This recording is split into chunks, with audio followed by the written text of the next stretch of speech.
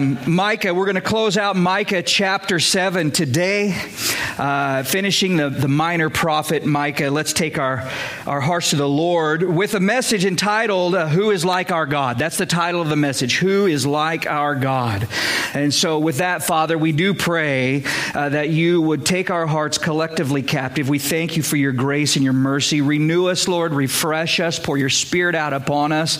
Take us, God, and teach us. You have said in your word that we should take your yoke upon you and learn from you and learn of you.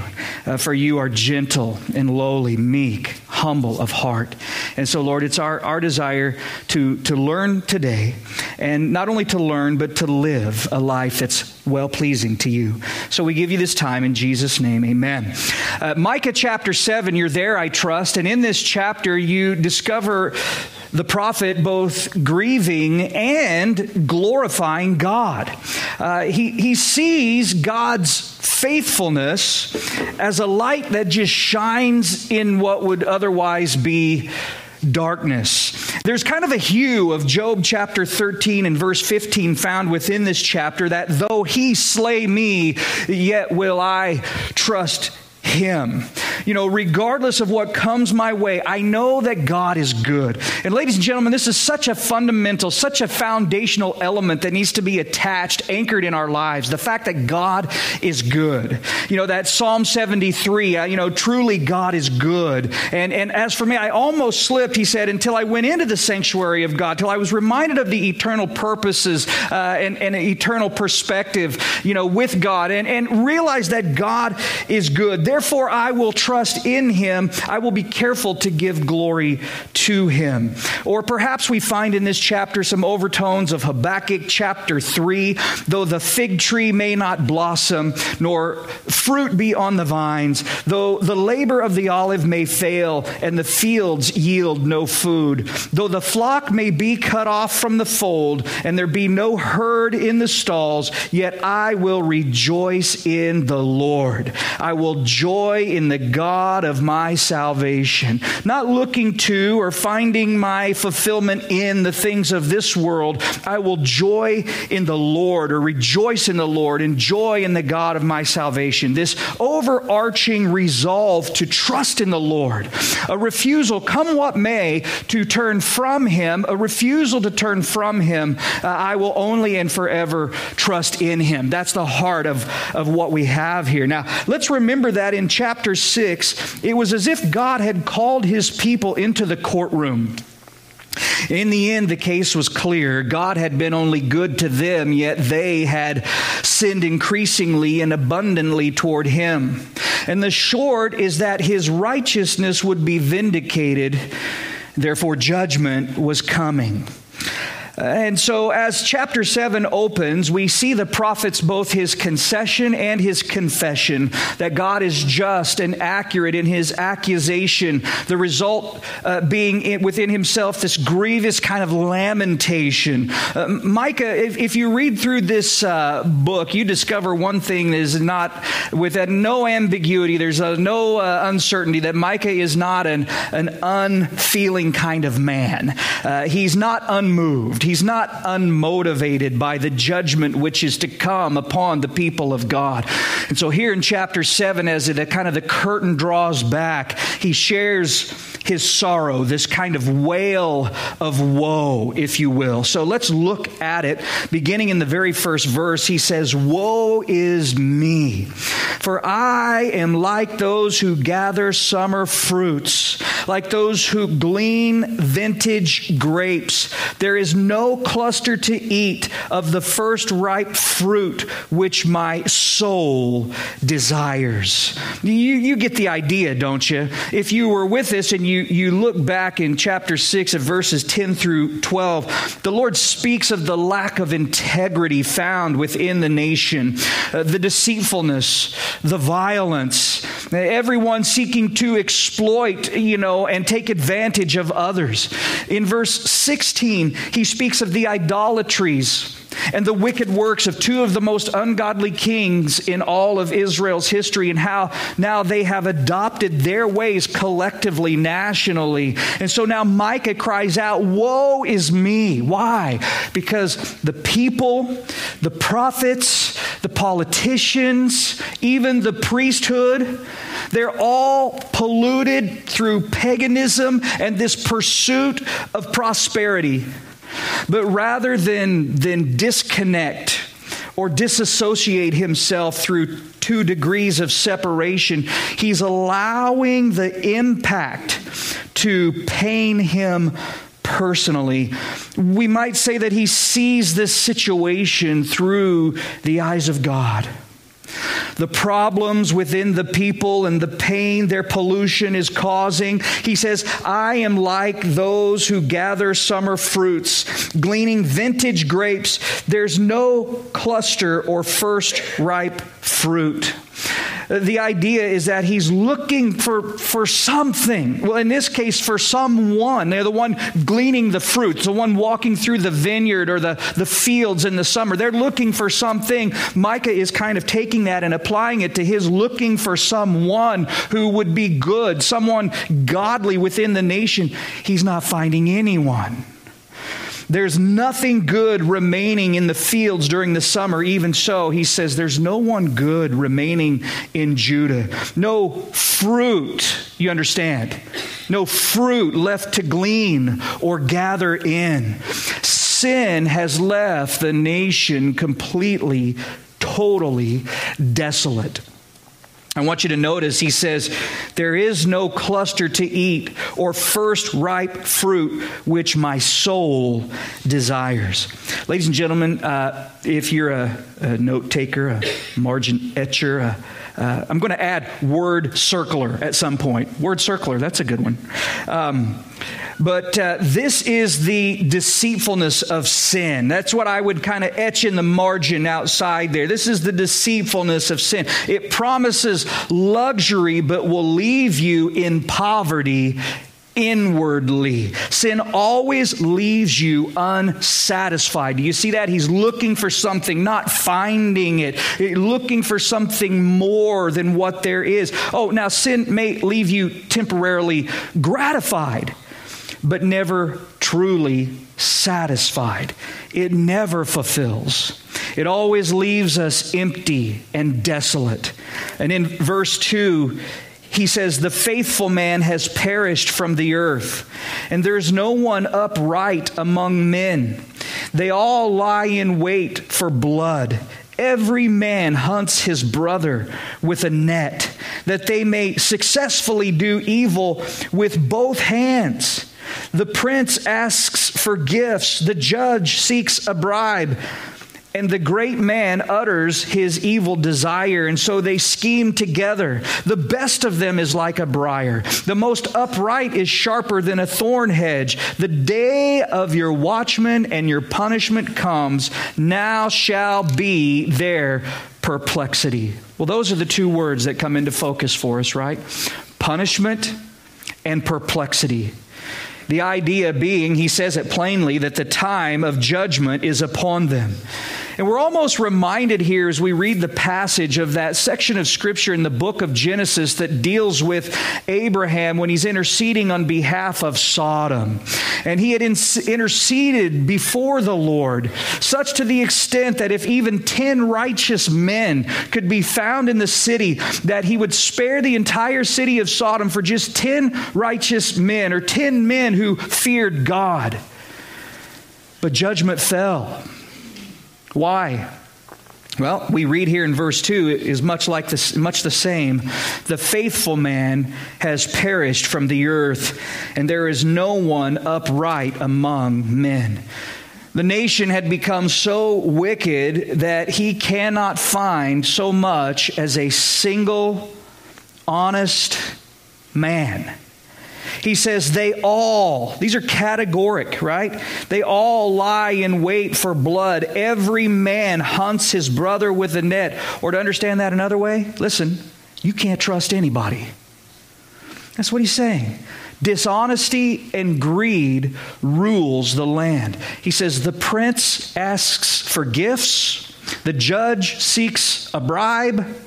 The great man utters his evil desire. So what do? They all scheme together. When he says that they successfully do evil with both hands, today we might say it like, hey man, they're going at it with both hands, or, they're all in. They're giving it all they've got.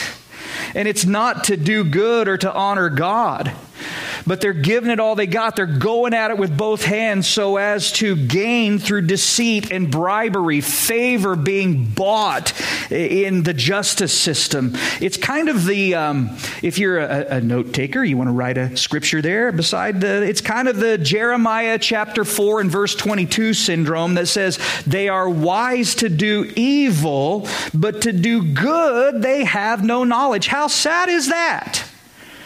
Truth be told, this is exactly the opposite of where God would have us to be as His people. It was to the Romans that Paul made it plain when he said, I want you to be wise in what is good and simple. Now, the word simple just means without knowledge or innocent concerning evil.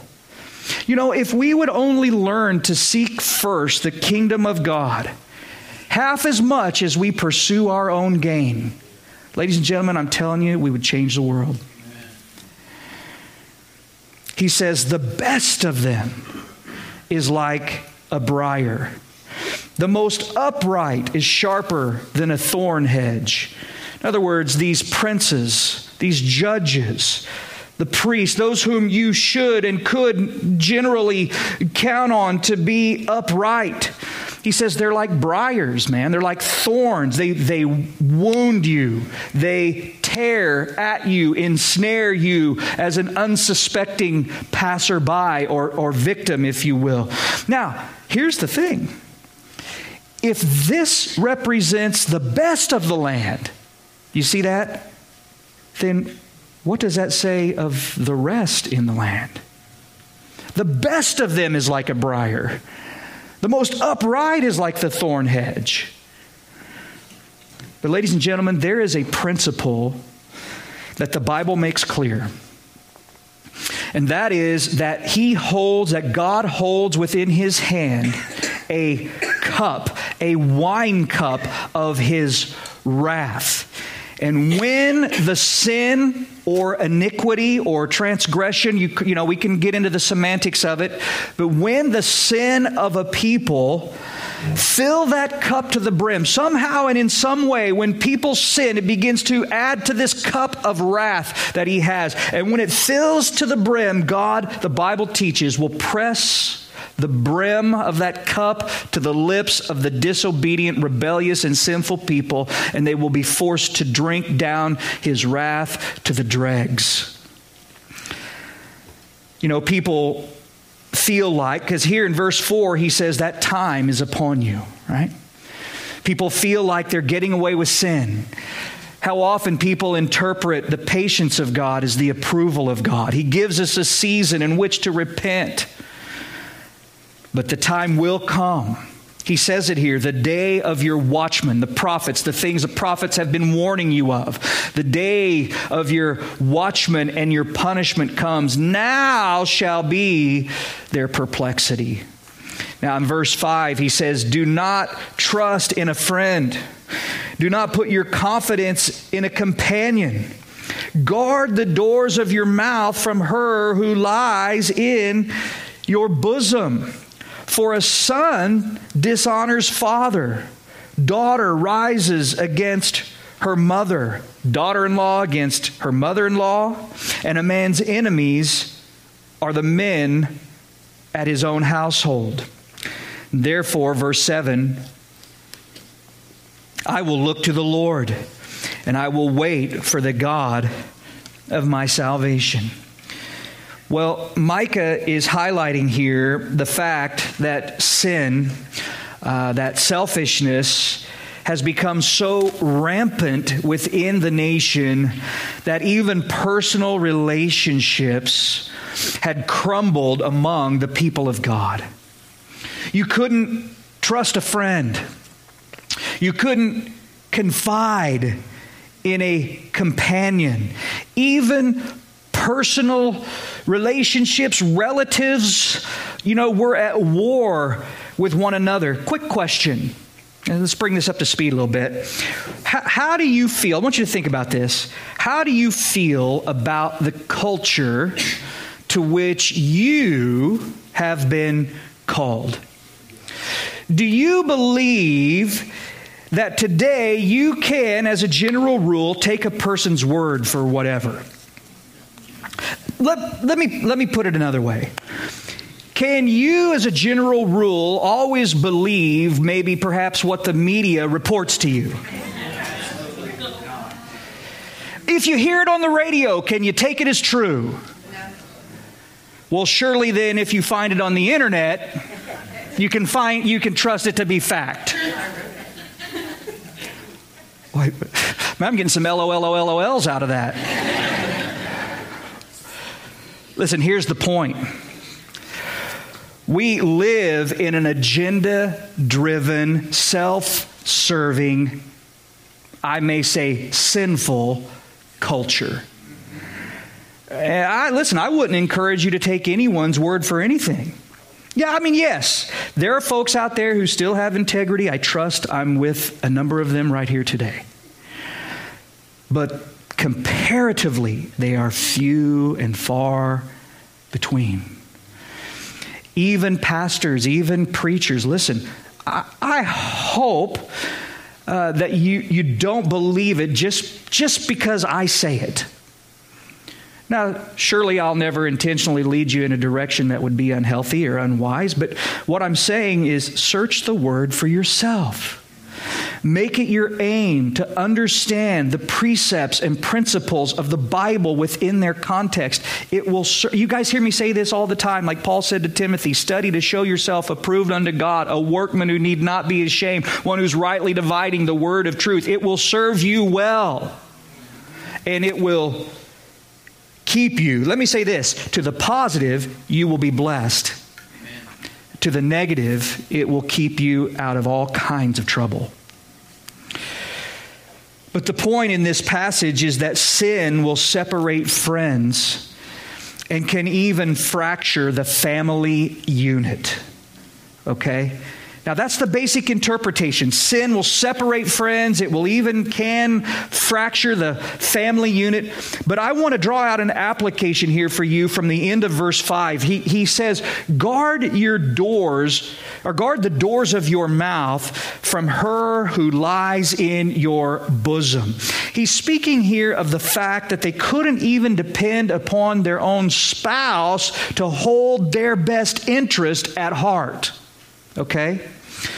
But I want to segue from that into something that I think is worth addressing for just a minute. And that is the tendency that some people can have to place their spouse upon this pedestal and set them in such a place in their heart that they expect them to be something for them that they can never be. Okay?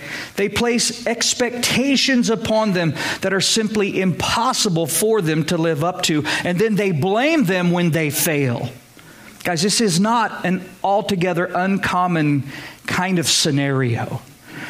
In brief, they want their spouse, they're looking to their spouse to kind of meet the deepest needs of the inner recesses of their heart. And ladies and gentlemen, if you're married today, God bless you. I just want you to know that no one can ever do that for you.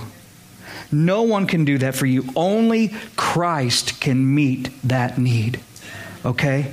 If you look to your spouse to be for you what only Jesus can be for you, then you're setting yourself up for failure in your relationship. You'll feel let down, disappointed, you'll feel neglected, leading to frustration and exasperation.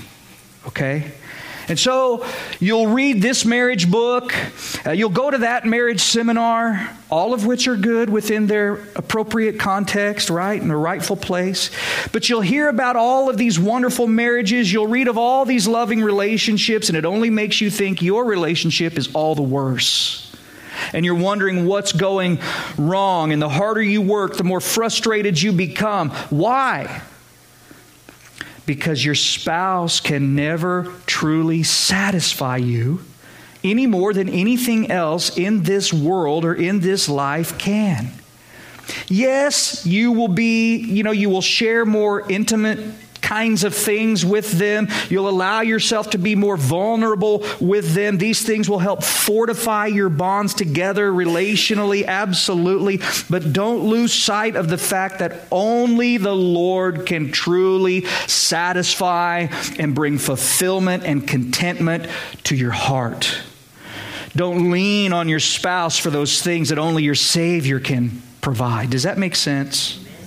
Pray for your spouse, but look to the Lord. Learn as a husband and as a wife to seek first the kingdom of God. Listen, when you get married, it does not annul the mandate to love the Lord your God with all your heart, with all your strength, with all your might, with all your soul.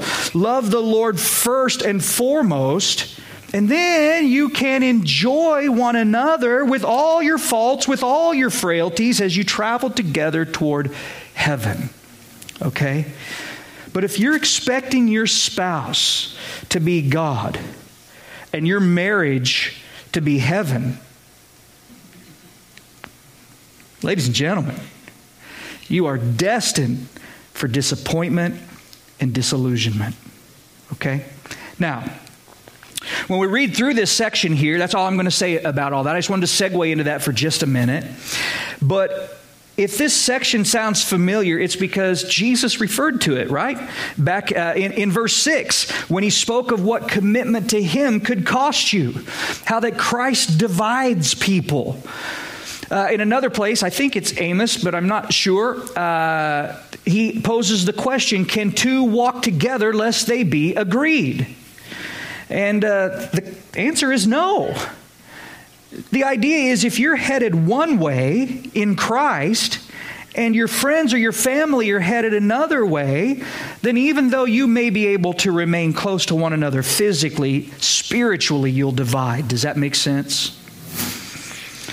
But Micah is so taken aback, so blown away by the fact that he cannot look to or trust in anyone. He says, therefore, it's in verse 7, you can underline it, therefore I will look to the Lord. I will, and by the way, definitely underline the God of my salvation, yeah? My God will hear me. I have a question for you. Verse 7, is this a good thing or is this a bad thing? Is it a good thing or a bad thing?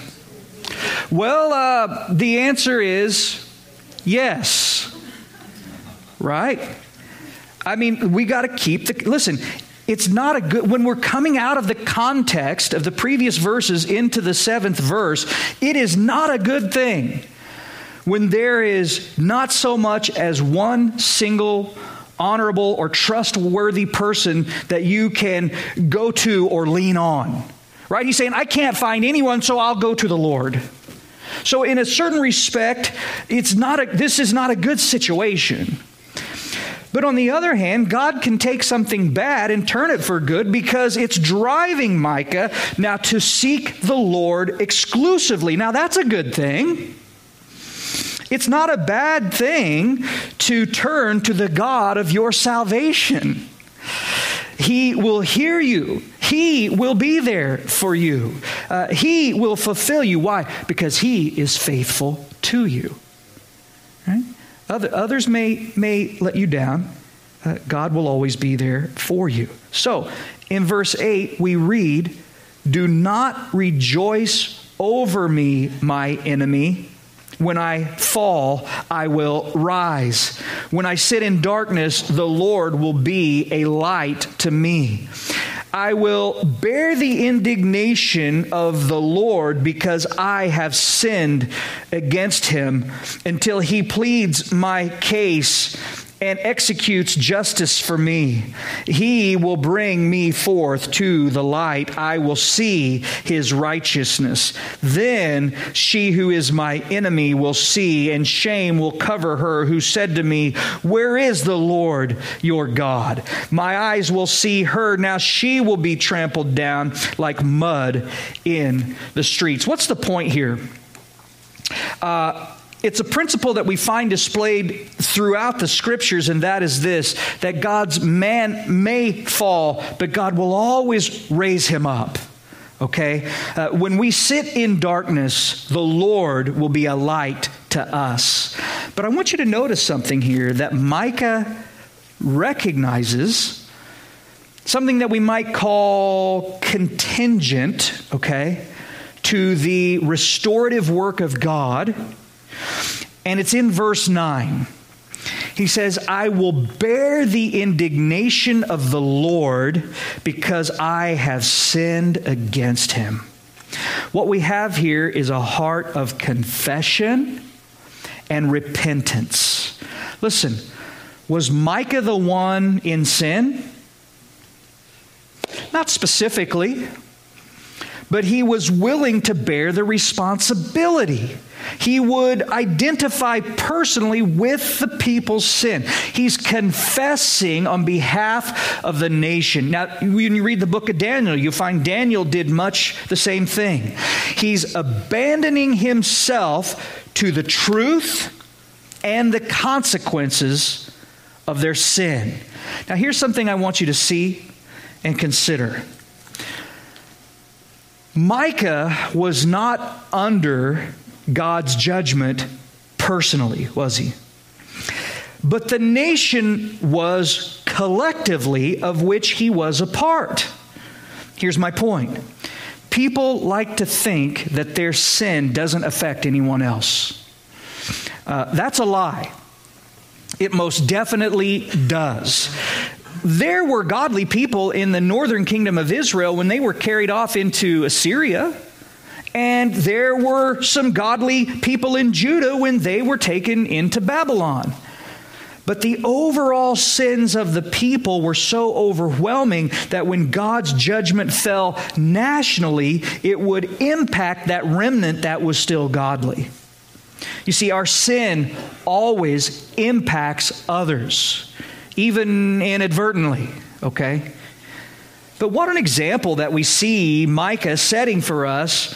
You know, even as we listen, I mean, there's a lot of parallels to what he was going through in the culture to which God has called you.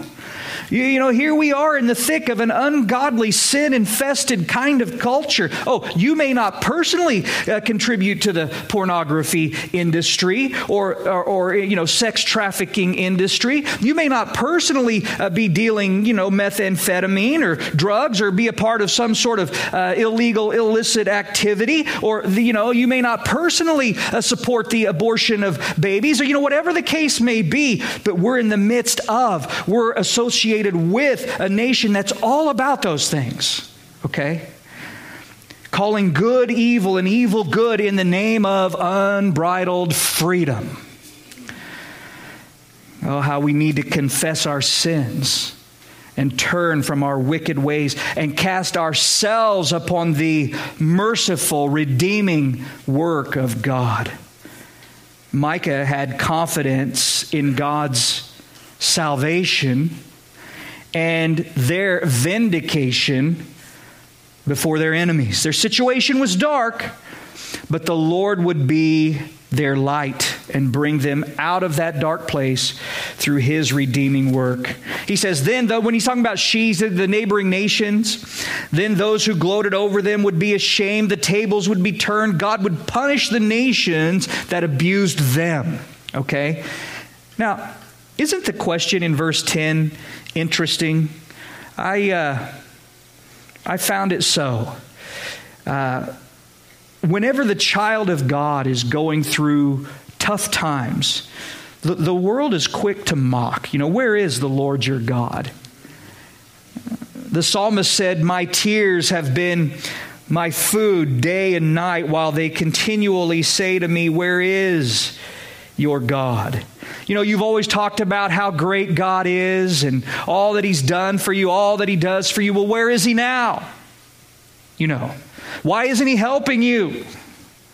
Well, why or how could He allow such a thing to happen to you? That's all the same thing. Where is the Lord your God? On and on it goes. But the natural man can't discern spiritual matters. Listen, God is at work. He will vindicate His own. He will deal decisively with the ungodly. Now, in verse 11, we read, "In that day, when your walls are to be built, in that day the decree shall go far and wide. In that day they shall come to you from Assyria and the fortified cities, from the fortress to the rivers, from the sea, or from sea to sea, and from mountain to mountain. Yet the land shall be desolate because of those who dwell in it, and for the fruit of their deeds." All he's saying here is that the land will be desolate, but God will redeem and restore His people. He will regather His people from all over the earth. Now, ultimately, I believe this will be fulfilled in the millennial kingdom of Christ. We'll see this again here. Look at verse 14. He says, "Shepherd your people with your staff, the flock of your heritage who dwell solitarily in a woodland, in the midst of Carmel. Let them feed in Bashan and Gilead as in the days of old, rich grazing lands for their livestock. As in the days when you came out of the land of Egypt." Notice he says, "I will show them wonders." So Micah implores the Lord to shepherd His people once again, to lead them into green pastures, to feed them as in the days of old. And in verse 15, God assures the prophet that He will. That the day is coming when He will regather Israel again. He will be recognized and realized as a God of wonders once more, just as in the days of the Exodus. And this is why, another reason why I believe this is coming in the millennial kingdom, when He restores and regathers them miraculously, and there will be wonders and signs, you see. And again, so He's pointing to this messianic reign when Christ will regather them from all over the earth. Now, at verse 16, "The nations shall see and be ashamed of all their might, and they shall put their hand over their mouth, and their ears shall be deaf, and they shall lick the dust like a serpent. They shall crawl from their holes like snakes of the earth, and they shall be afraid of the Lord our God." In other words, when God restores the nation of Israel, those who oppose them will realize the error of their ways. Seeing God's greatness and restoration of the nation will cause them to respect and revere the Lord in a way previously they had not. They will see the power and love of God at work on behalf of Israel. And now let's read this final portion here. And he says, "Who is a God like you, pardoning iniquity and passing over the transgression of the remnant of His heritage? He does not retain His anger forever, because He delights in mercy. He will again have compassion on us and will subdue our iniquities. You will cast all our sins into the depths of the sea. You will give truth to Jacob and mercy to Abraham, which you have sworn to our fathers from the days of old." Now again, if verses 18 and 19 aren't underlined, highlighted, circled, make it so. Who is a God like you? It's a rhetorical question, isn't it? The answer is, there is no one like our God. By the way, this is a fitting into the book. The name Micah actually means "who is like God," or "who is like Yahweh." And so he's bringing the book to a close, and he points out now, again, if you're a note taker, you want to write things down out there, and it kind of depends on how you divide it up, but he points out at least 6 attributes of God here in this incredibly rich but short passage of Scripture. Number one, back in verse 18, who is like our God? Number one, He pardons iniquity and passes over the transgression of the remnant of His heritage. Ladies and gentlemen, don't phase out on me here, man. Stay tuned in, dial in, kind of stretch out if you need to, but this is the whole point of the gospel.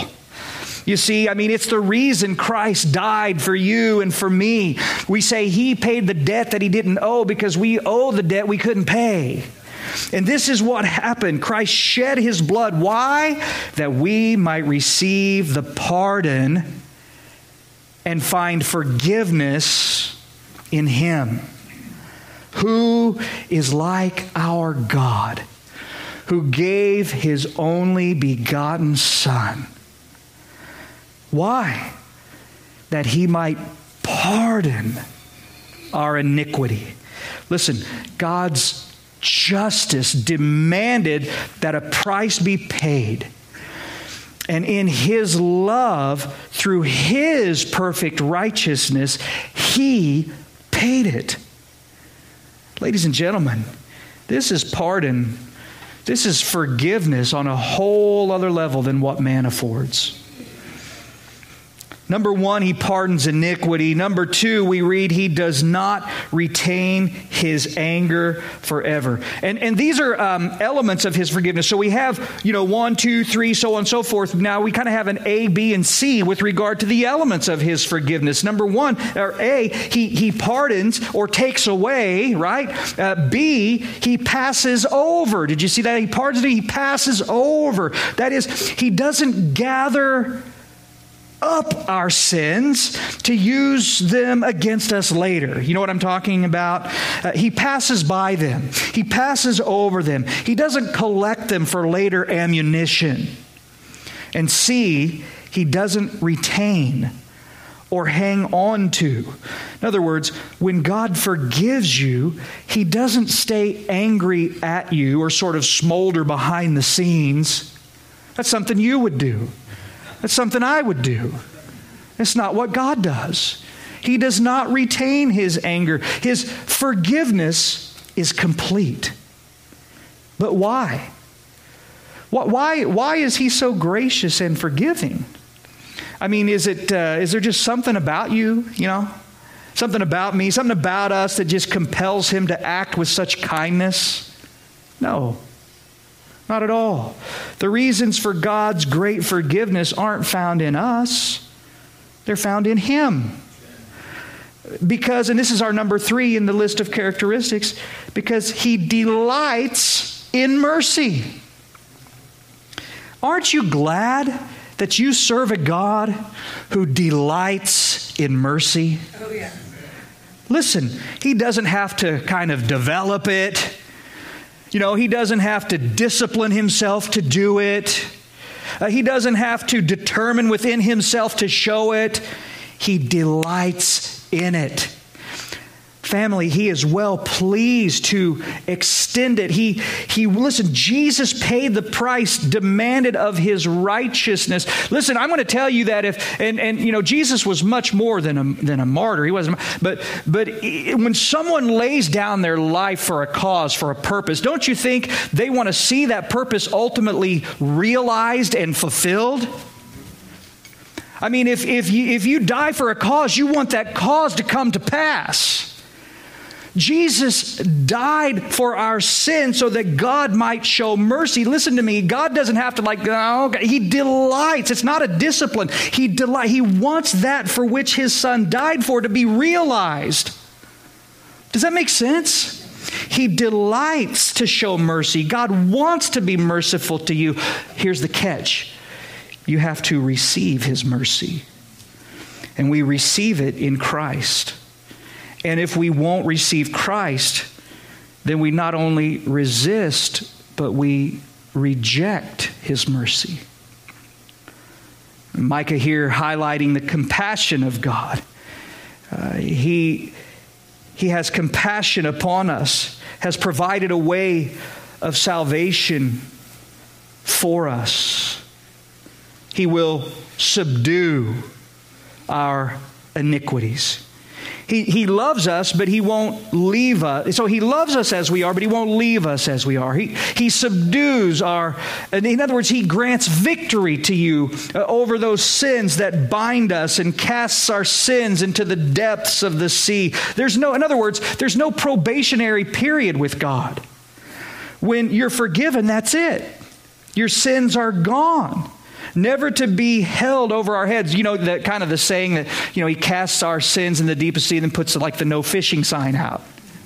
He's not going to call them up later. And finally, He says, you will give truth to Jacob, mercy to Abraham, which you have sworn to our fathers. God is as truthful as He is merciful, and family, we need both. Mercy and truth. He says, which you have sworn. Don't you love that? I mean, we may fall. We may fail. But God is faithful to His word. He has sworn. If He has said it, He will do it. And if He's spoken it, He will make it good. And if you've not known God's forgiveness, then I would implore you can receive it today. The blood of Jesus Christ cleanses us of all sin. Repent of your sin. What does that mean? It means turn around. You're going one way, turn around and go the other way. Confess to God. Believe on the Lord Jesus Christ. Receive the promise of salvation. Ladies and gentlemen, who is like our God? Let's bow our hearts. God, there is no one like you. Pardoning iniquity, delighting in mercy, casting all of our sin into the depths of the sea. And God, we just want to come before you. We want to humble ourselves in your sight. And Lord, we confess we are a sinful people. And we're asking you, Lord, to be merciful, to restore us, to renew us, to refresh us, Lord, to reinstill that awe of you, that we might serve you with all that we are. And we thank you for the promise of your word. God, we ask again that you just renew our hearts, and we'll give you praise.